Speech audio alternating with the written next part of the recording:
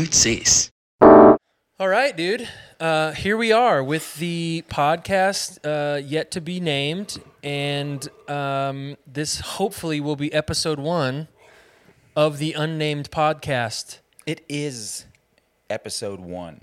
This is episode 1 of the currently unnamed podcast. Hopefully by the time you are tuning into this podcast, we have a brilliant name that shoots us through the ratings on podcast.org. I'm here with my best friend, Julian Gavilanis, and my other best friend, Stephen J. Libby. I'm Alan Stone. Thanks for tuning in. Wow, what are we doing here? Well, I kind of wanted to talk to both of you two and myself about kind of how we got here. Yeah. Kind of like take us through the timeline of when your tour ended, while you were on tour, and what happened to get to this point to be here out in Spokane, kind of stuck for the last 6 months. So I'd like to go back in time a little bit, if you guys wouldn't mind, to talk to you about the experience that kind of led us to this moment. So that we could kind of break it down for everybody that might be listening, and they could kind of get on board and get up to speed with where we're currently at. Sure, we'll catch everybody up.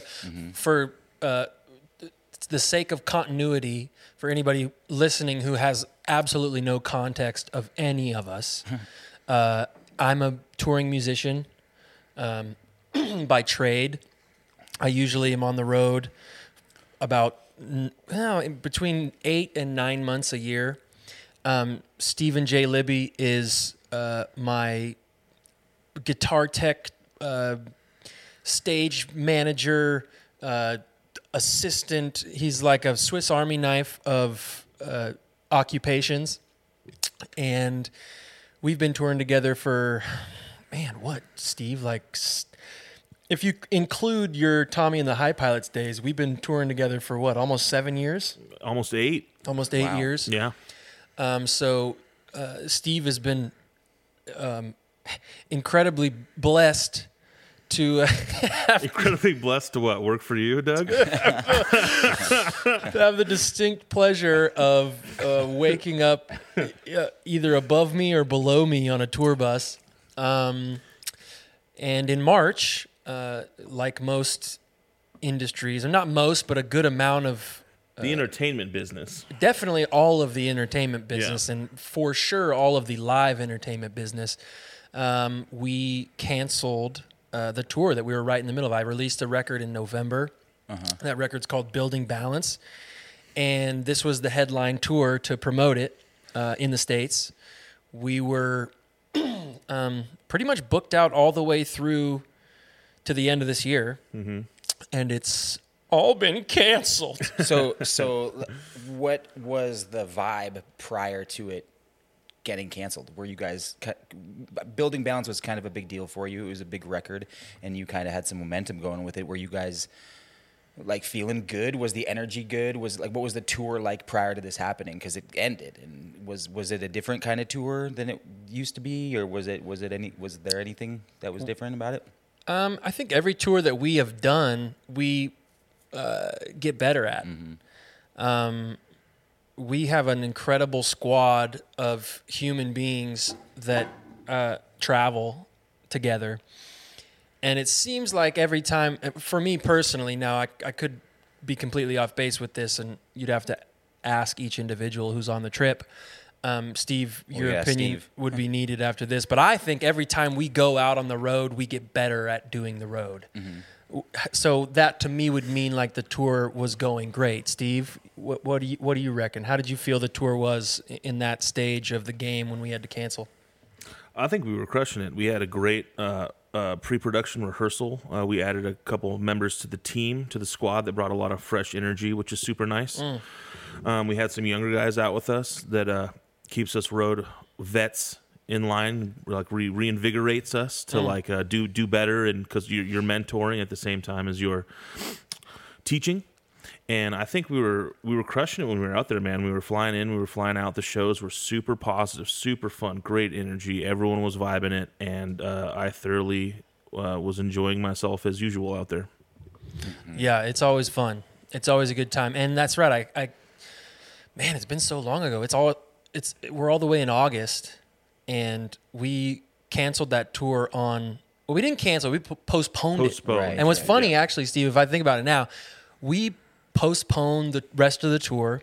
I was thinking, dude, this thing's gonna shake out by, May. We all kind of were, yeah. Yeah. So we postponed the dates to August. And literally I'm pretty sure we postponed the first date to be August 9th, which is today, Today's the 10th. which is yesterday.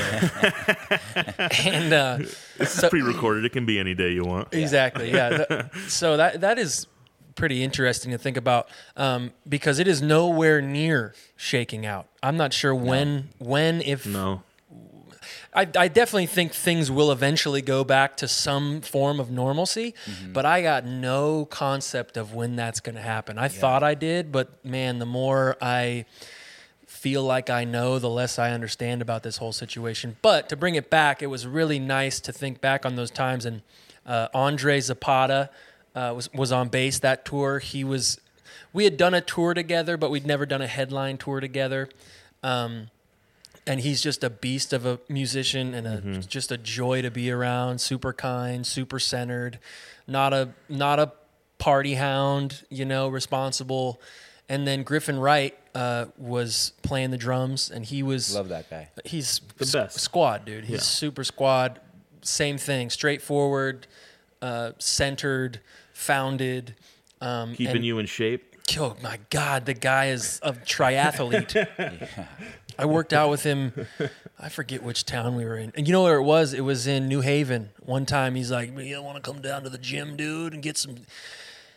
And we had this circuit thing going where, you do like 5 squats, and then you do a round, and you do that whole circuit like 4 times. You're no, I didn't puke, but chin-ups? Yeah. Dude, I did not realize how hard chin-ups were. Yeah, chin-ups are super tough. Do you do them front-facing hands or back-facing hands? It's a different muscle that you're stretching when you do it, but I think you're meant to do them with your hands facing outward rather than inward. Okay. And so it's obviously easier with your hands inward. I did one. Oh, yeah, that's I good. did them like this. Just half and half in it. And bless Griffin's heart, he grabbed my legs and helped me go up so that I could get them. You guys, I could not do How one. many? Not one. And I couldn't do a single one by myself. What is that? Did that inspire you to do more? No. Yeah, you didn't care. No, I haven't done a chin-up since. Well, let's get a chin-up bar at your house. You just put them on the door and you just rock it out, dude. They're really nice. I haven't Yeah. had one for a while. I like those. It was definitely a full body workout. You get those deltoids up and busting, boy. I'm trying to rip some shirts Hulk Hogan style at the end of my shows. So it sounds like it was going well. Your guys' tour was kind of full steam Make ahead. sure that mic's You in always your tell face. me it was in. You sound super echoey. Yep, go for it. It sounds like you guys were kind of full steam ahead, having a good time. And I went to your New York show, which was probably one of the handful of last ones that you did. Did you pay for a ticket? Absolutely not. I've never paid for an Alan Stone ticket in my life. We know. Nor will I ever. Not Never? because I don't want to support you, but I think I support you in other ways. So I'm just not gonna ever. I mean, if you made me, I probably would just not go. You're not that into it? No, I am into it. Maybe I would. I don't know. Yeah. We would never let you pay for a ticket. To the I show.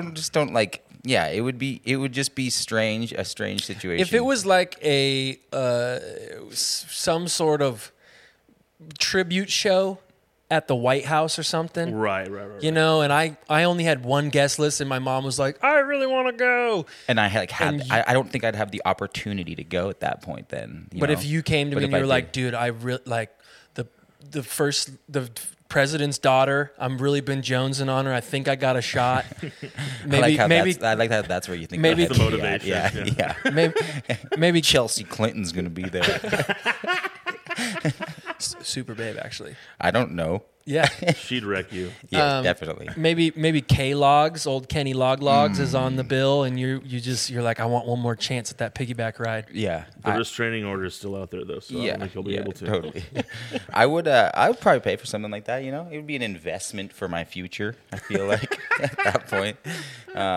But no, I will not pay for a ticket to go see you, and I didn't pay for one in New York either. However, I think that's the show that you guys all got COVID from. If you did, right? I think it was Philly, honestly. You think it was Philly, Steve? Was Philly before New York?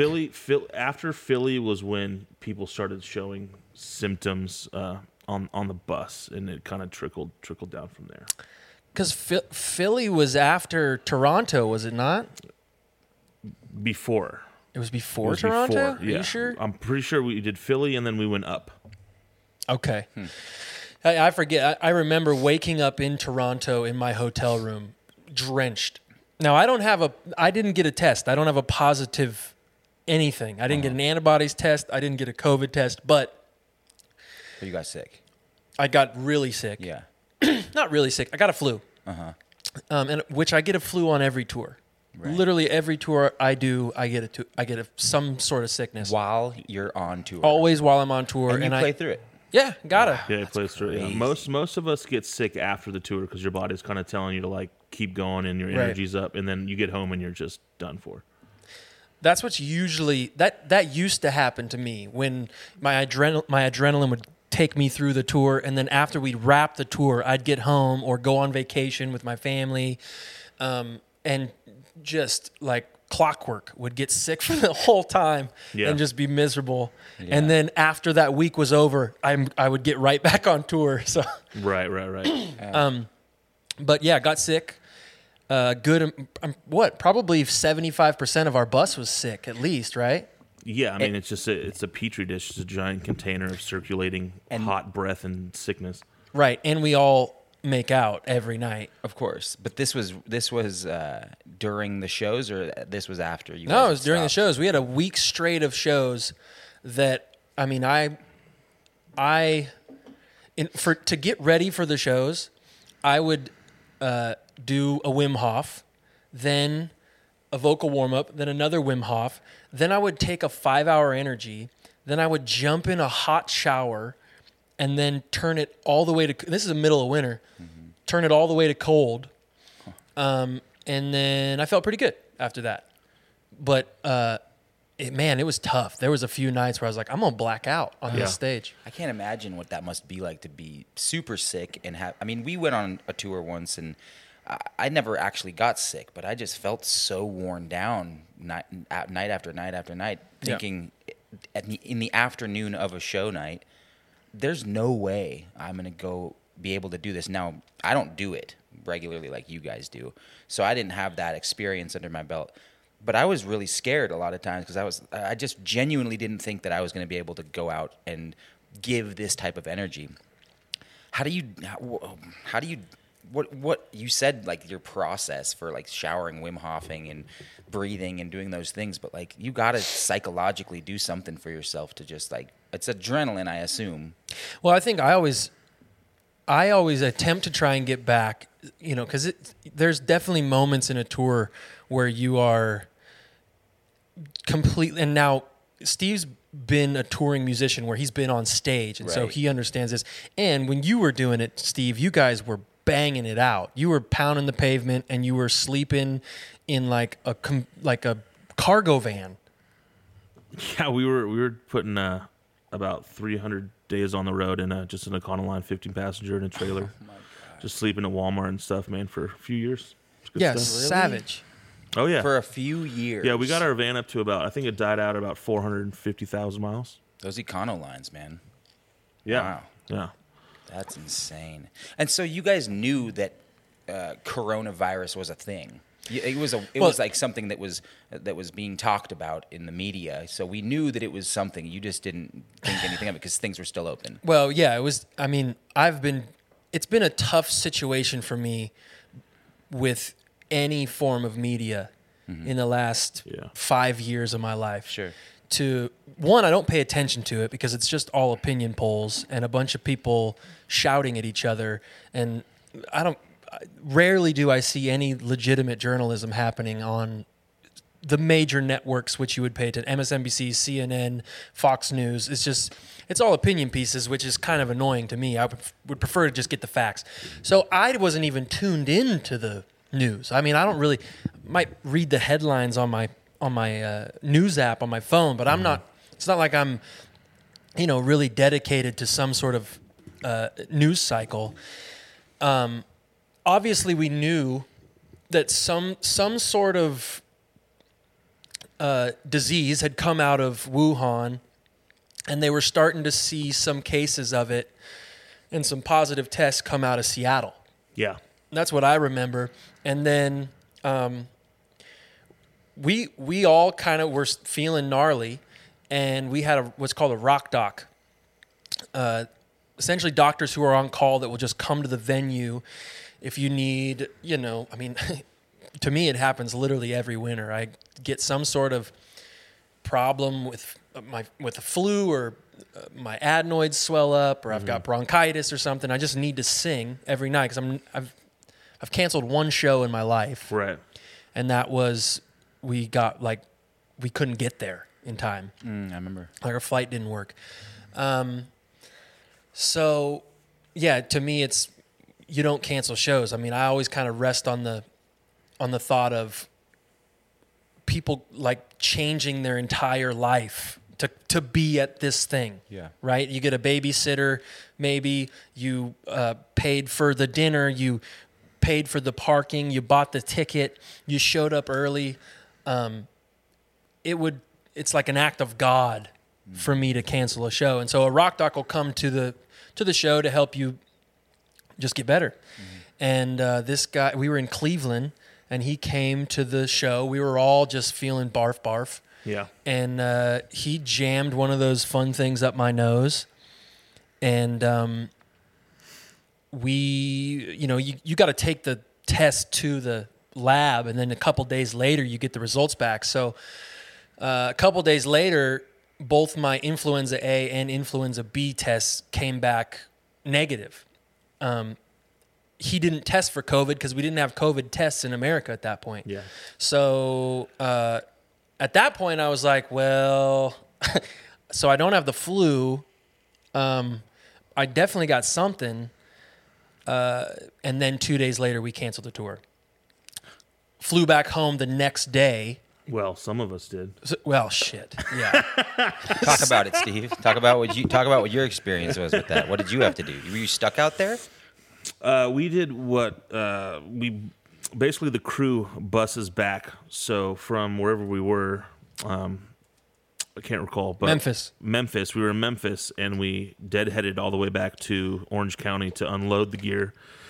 And then myself and the GOAT, Carter Adams, drove a U-Haul with all the backline equipment from Orange County to Spokane.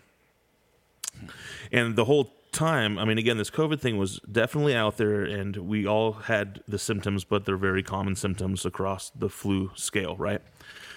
The whole trip home, I just listened to NPR, the whole drive.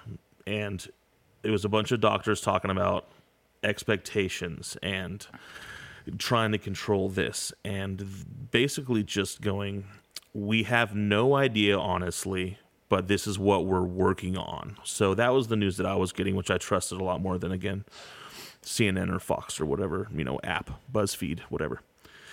And we all just kind of went through it differently, and some of us were hit really, really hard. And definitely a shout out to the guys in the camp, because, I mean, the crew was like Tim Burke, our production manager, man, he was in the thick of it, and he's just like, I'm toughing it out, and he loaded the whole trailer himself basically and just sweated the thing out of his body because he's a hero and champion amongst the, because the show must go on, like Al said. We don't cancel shows. We get in and we do the job. But all of a sudden it just stops. We couldn't. We couldn't, on like an ethical board and management, and everyone had the discussion, and it was just like, you guys, we can't do this. But this, it was this is a pandemic. But it wasn't even like a conscious choice by you guys. You had to stop. Well, You would have. had to Eventually, stop. we would have We been would've- forced to stop. Yeah, we probably could have done like 2 more shows before I think we were legally required to stop. But you have to understand that the day before, the NBA had canceled their season. The Olympics had postponed. I think like Coachella had. It was South by, yeah. South by had canceled. Like all these big events were paying heed to this situation. And one, I mean, you don't want to endanger people that come to your show to like patronize your music. Yeah, exactly. And you know, it's not a good look, right? If people are you I think at that point we just weighed the options and thought, you know, it feels like the right thing to do. Yeah, it was irresponsible to stay out there in a mass gatherings of 2,000 strangers to touch and share drinks and do the thing. You know, it's Yeah. not right. Now, be honest. Given that you guys are lifer musicians on the road doing this thing, was it almost a relief, or was it awful, just overall? Ooh, you go first, Steve. In my opinion, it was awful because I was confused. I think we were doing a good job. Again, we were looking forward to a whole year of work and bringing the show around the world, and that excitement turned into confusion for me personally, going like, what's happening around the world? And then I just started to slowly accept the fact that it's more important to flatten the curve, and so this thing we do for a living and for fun and for joy and for our souls can come back safely sooner than later. And you know, the world's changed forever, in my opinion, on that as far as outlook goes, and hopefully we can get back to it soon. But I think it's more important to be responsible for everybody else than it is to be selfishly wanting to do what I want to be doing right now. Yeah, totally. Yeah, I think there was a part of me because I just felt so crappy. Because it was Physically? physically I was just, I mean, we were all just worn down. Yeah, we were a there was mess, man. there was a level of relief that happened because I think we were just all exhausted. Yeah. And not because the tour was exhausting, but literally because we were all in the throngs of what I personally believe was COVID-19. Right. Trevor got a test, and I'm pretty sure he has the antibodies. He has the antibody, yeah. And Sam Henshaw, the Direct direct support. support of our squad, he was quarantined in Memphis as the tour stopped. He lives in London, so he had to quarantine before he flew over. That'd be crazy. Yeah, to and talk to him about he it. tested positive. A few of the guys from Andy Suzuki and the Method tested positive. So without a legitimate paper saying we tested positive, it felt Right, like probably we most likely did. So, we've established that you guys canceled the whole tour, basically made the conscious decision, but we're going to be forced into having to make that decision one way or Yeah, another. dude, COVID-19 was the ultimate cancel culture. It was. Nobody was saved. All culture was canceled. All culture was canceled by COVID-19. Yeah. What a little savvy B word. So, what do you do? How do you adjust right away? Like, what's the first feeling that you get having to like do just 180 pivot from where you were doing? You just go home. You just basically go home. Like the next move is, all right, I guess I'm just going home.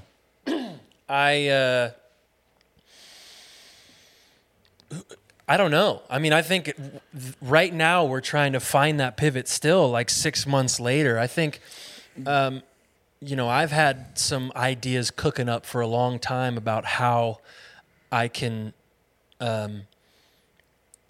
pivot a couple degrees so that, you know, obviously, you know, I'm not sure the audience is aware, but I just had a baby boy in March of 2019, and I got married the September previous to that. Spending 10 months a year on the road doesn't sound as rad at this stage of my life as it did when I was 24. You know, it'd be great if it was like 7 months or 6 months, right? So in order to do that, I think you have to attempt to try and, you know, slingshot some sort of idea into the future and go, well, that might be able to keep me home, right?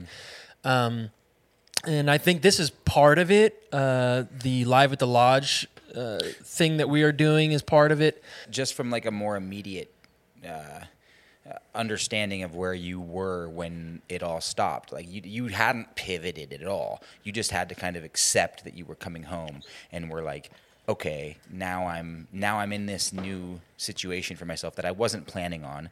I was planning on being out on the road. I was planning on,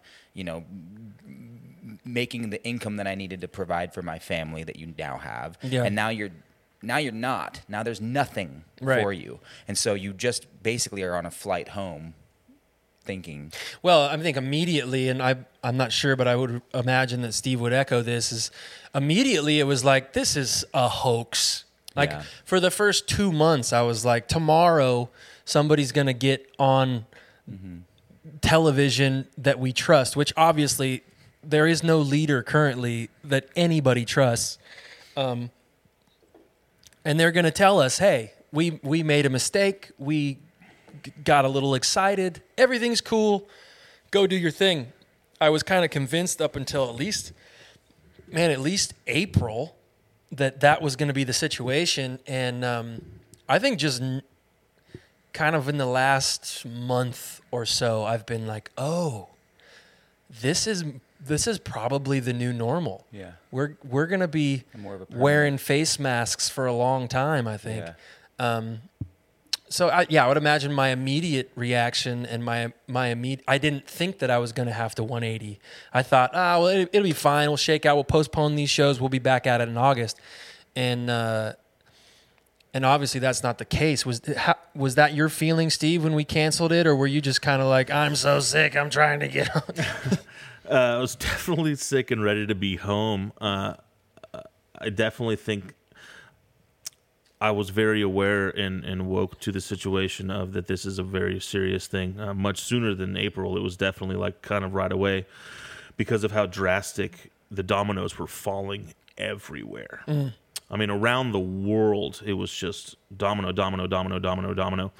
And just statistics alone, I mean, just because it didn't affect me directly, it's pretty low over here in Spokane.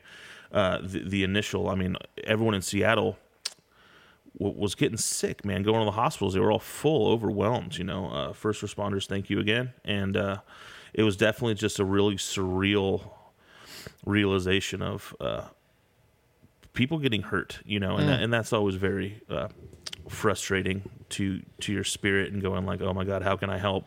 And the best way to help was just to not affect anybody else negatively, I think, for me personally. Were you guys mad? I mean, it's obviously like a global thing. Like it's not, you can't prevent it, but I imagine I would be mad. I'd be like, I don't know. Well, you tell me, man, because your life upended too. You're an actor in New York, but my life's so much more inconsistent than yours is. Where I'm an actor, but I'm doing jobs 3 or 4 times a year, and they take up 1 month out of the 12. Now I'm auditioning all the time. I'm doing a bunch of different things, but like my lifestyle wasn't upended. I just kind of stayed home more than I had been. I wasn't going outside and going to, the next booking. I wasn't the gym. I wasn't going to the gym. I was doing the gym inside. To that, Julian, can I ask you so for me out here, Alan went home to his beautiful family, and I think that's nice, and I'd like to talk about that too. Quit again? Yeah. Just hit record. Yeah.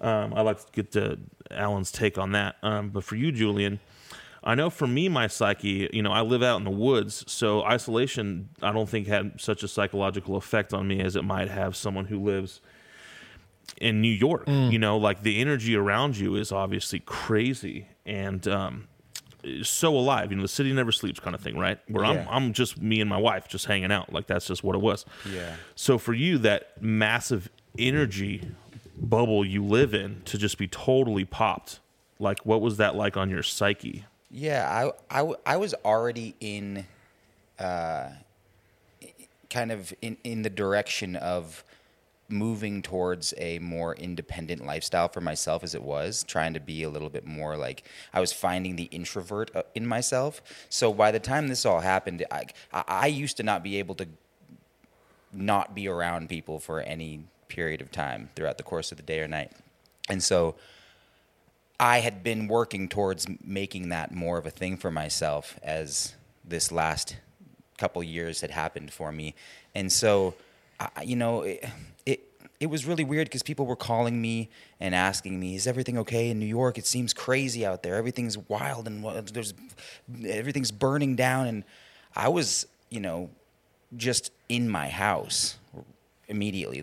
I didn't know what was going on. Nobody knew what was going on. It was just like, who knows? I don't. Yeah. I'm just stuck in my house with my best friend Steph, and we're watching movies and hanging out. We're trying to get outside. We bought some bikes and tried to get outside. More than anything, I was just kind of sad that I don't know if I'm going to be able to see you guys or my family, or because I'm so far away from them being in New York and having them be in Washington State, that when am I going to be able to see these guys again? Will I? And again, thinking like this is a hoax and trying to like juggle whether it is or whether it isn't, and not really knowing what's actually happening, but kind of accepting that.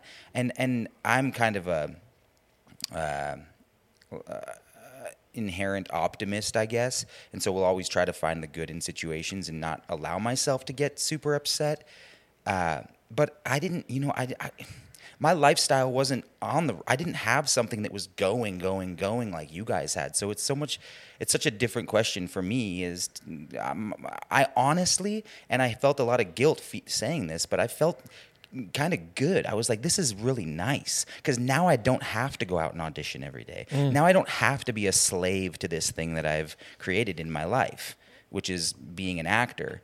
And I felt kind of liberated by that in a terrible way, because I recognized that people were dying and this virus was a real thing. Mm-hmm. But I turned to creativity and started just like doing all this. Yeah, I was going to say, what did you put your energy and your focus? I just started. I just got this need to kind of create things, and so I started this kind of like creative experiment for myself, where I put one piece of content out every day during quarantine, and I called it the Quarantine Chronicles. And it was basically to give myself permission to fail and to look stupid and to not feel precious about art, because for so long I've felt that way about what I've been trying to do.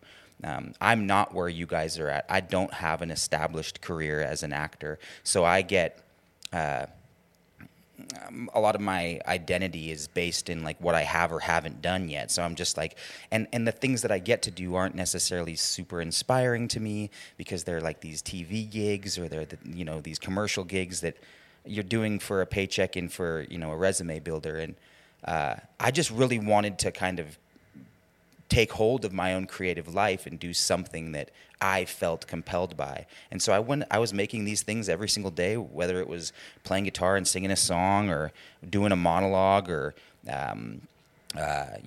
going out into the city and meditating in the middle of Times Square and kind of just documenting all these things. I did it every day for like 35 days, and it was so great. I enjoyed it. It brought me joy. Yeah. I think it brought some people joy. I was doing like dance parties in the streets and including other friends and stuff, and it was really nice, because I think I just that's why I asked you guys if you guys were angry, because maybe subconsciously I was, and I was just trying to like push out some type of positive energy of myself that was in there, because I knew that the world was feeling really upset. And it was interesting mostly because I was putting this content out on my social medias, and I was noticing that I was losing followers because some people couldn't deal with it. I think because none of it was like, look at me, I'm gonna be creative and fun and have the best time of my life. Maybe it was. I don't know. But a lot of people were. I think some people like to be miserable. I think some people like to be sad. And it's definitely easier. And I recognized that, like, whoa, this is actually like offending people, that I'm trying to live a really positive lifestyle right now, in the midst of all of this. But it was the only way. It was the Yeah. only thing I knew what to do. There was a lot of that out there too, though, with people, just it was like working out and doing all these different things. It was, trying to put out positivity, but at some point it was kind of just annoying too. Yeah, I didn't know, what to do besides wake up in the morning and say, okay, what am I going to do? Take my camera. It was a Right. good way to Right. learn how to use my camera. I've been kind of inspired by Alan and all of this camera stuff that we're using here and everything that he's been doing. So I was like, oh, if this guy can do it, so can I. So it was good, but yeah, I just wonder, it's really easy. Like I said earlier, and you just said it. I said, some people like to be miserable. Some people like to be in that place, in that headspace. And Alan said it's definitely easier. And I just wonder if you guys felt that way with yourselves after coming home from having to cancel something like your tour and be here for. Yeah, I kind of jump back and forth, I think, and obviously can't speak for Steve, but I go from total terror and fear and anger and confusion to total elation and complete joy. I think for me personally, with my thing and like the music universe that I've been so incredibly fortunate to put together and to formulate around me, sometimes that ball and that snowball gets rolling down the hill and you can't stop it. I haven't stopped touring since I was 23 years old. Like pretty much right after we met, I jumped in my Cutlass Buick 1987. Shout out to GMC. Bring our jobs back. Just kidding. And I haven't stopped. And specifically since that the Brown album came out, my self-titled album came out, and the live version of Unaware from my mom's living room, I haven't stopped touring and pounding the pavement, and I've been incredibly fortunate to do that. But man, it's like you get exhausted. You get exhausted from the gravity which pulls you back in because you've got you just always want to move forward and keep pushing and keep going, and at times you can feel like, well, I got all these other people that I support now, not only my family but also the people who work in my crew and the guys who play in my band and my managers and my agents, and that ball can get rolling down, and you can't. It's not like you're going to raise your hand and be like, "You guys, I need a year off." Yeah. Like you're just not going to say that because the rest of the world is going to keep going. The rest of the world is going to continue. All the other artists that for some reason you're afraid of losing your fan base to, which is ridiculous. It doesn't happen, but I think at least me personally, I've kind of had that natural tendency to go, well, if I'm not out selling tickets and singing for people and making songs and making music videos and creating content, and then somebody else is going to do it, and it's going to pull away this glorious attention that I've gotten from a fan base. And when COVID hit, pop, obviously, and I go back and forth because God, I miss singing in front of people. I miss playing live shows. I miss hunking and dunking around with my good buddies in a tour bus and making fart noises with my armpits, and that's a blast. That's like a really fun thing to do. And so I get pissed for sure, but then I also get back and I'm just like, oh man, everybody had to stop. We're all now at the same place. Right. I think that's such a weird thing to feel a sense of relief from. Everybody's feeling this, so it's just like no, not that. No, I feel that too, though. Yeah, go ahead. Not that I don't feel relief because everybody's had to stop. I feel relief because I've been able to stop, and I'm not handicapped by the fear that if I don't keep pounding the pavement and playing shows and making money then my entire music career is going to go away. Now, just overnight, my entire music career went away, and I didn't have anything to do about it. So it's it's a weird sense of relief, and it's also given me the space to be a father, which is super cool. sure. I've watched I wasn't going to see my son's first steps. Yeah. You know, that's how gnarly the schedule is. And obviously like I'm in control of it, but at the end of the day, like there's pressure there. There's definitely pressure there for you to continue to make money and for you to continue to support not only your music and your art and your craft, but also the people who have helped you get there, you know, your crew, your band, your management agents, etc. And I've been, you know, this whole scenario has given me the opportunity to be home. It's hilarious. Me and my wife, like we've, you know, you get in a few tussles. Like married people and people who live together do. And after they settle, it's like, oh man, we have to remind ourselves that this is the most time we've ever spent together in succession. Like since we met in 2014, and it's been like potentially the longest I've been home in one like consecutive time frame has been 3 weeks, I think. Wow. And so, you know, learning to be a husband in a different capacity, you know, not learning to be a husband through FaceTime, but learning to be a husband who's like coexisting and cohabiting. Yeah. That's like a different thing that this has allowed me the opportunity to find. It's allowed me the opportunity to become a father and learn that trade, because it's not just like being a father is not just making sure you call home every, Of course, right. 4 hours.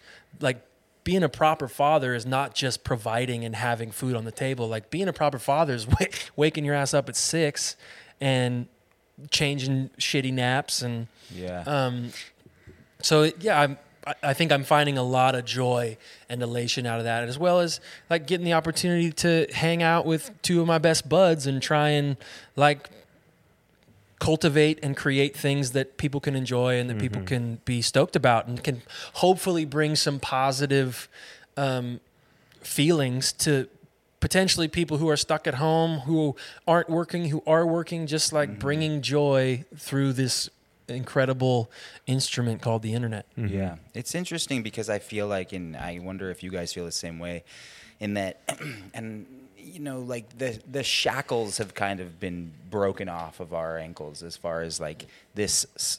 I certainly feel it in my life out in New York. Although I love to do what I do out there, I feel like I'm a slave to it. And I've gotten this momentum with it, and I'm going and I'm doing it, and I don't know how to stop. I don't know how to take breaks. I don't know how to go on vacation. I don't know how to come home for my mom's birthday when she's having them. You know, like I don't see my family. I don't do much other than the thing that I'm doing. Yeah. And it's not until you actually stop, not until you have the absence of something else to be able to recognize like what it is, because you have perspective on it. And through this break, through this absence of whatever career I had and the obvious career that you guys had, it's really, it feels like a huge weight has come off for me. And I don't like to say that because I know like the weight is stacked on a lot of people. But I think just in being able to break away from the expectations that I've put on myself to do what I do. I mean, it's totally possible for 2 realities to exist at the same time. I mean, just because, and my heart goes out to the people who have been dramatically affected by this. I mean, we've all kind of lost our jobs in reality. Totally, for sure. So I think we're probably we're not near the top of the list of human beings who have suffered from this situation. I'm not going to ever play the martyr, but we've definitely been affected. But I think 2 realities can exist at the same time. I think something can be totally awful and totally relieving all in the same capacity. Specifically a pandemic. I mean, because it's all individuals interacting in their own life. And obviously your heart can go out to the families affected far more severely than you, while also being like, man, I've rekindled my love for drawing. Like this whole situation is, man, I learned how to make kombucha, Steve. And I make a whiz kiz of a kombucha. I throw a little vodka in there, you know what I'm saying, with a little umbrella. Boy. Sippy down, dude. I hang upside down from my little inversion chin up table. machine. Yeah, it's great. I feel like the three of us have really made the most out of this situation and have turned ourselves around in the midst of something that has really kind of stopped us from actually being able to do what we have been doing for so long. And it's kind of beautiful in that, it's great that you have the resources available for yourself to be able to come up and like create this Live at the Lodge space and to bring musicians on, but to even just do it by yourself and to keep it going and to keep the thing alive. It's like, it almost seems as if it's a necessity for you, and it's not. Is it a necessity, or is it I know it's both. It's a desire for you. You want to be doing it, but like, is it like this need because like it's coming out of you as like an Like a artist need to that, like, create, yeah, or a yeah, need yeah. No, to not have a job and no, like a need to create. Like my rent. I'd say. Well, either or, sure.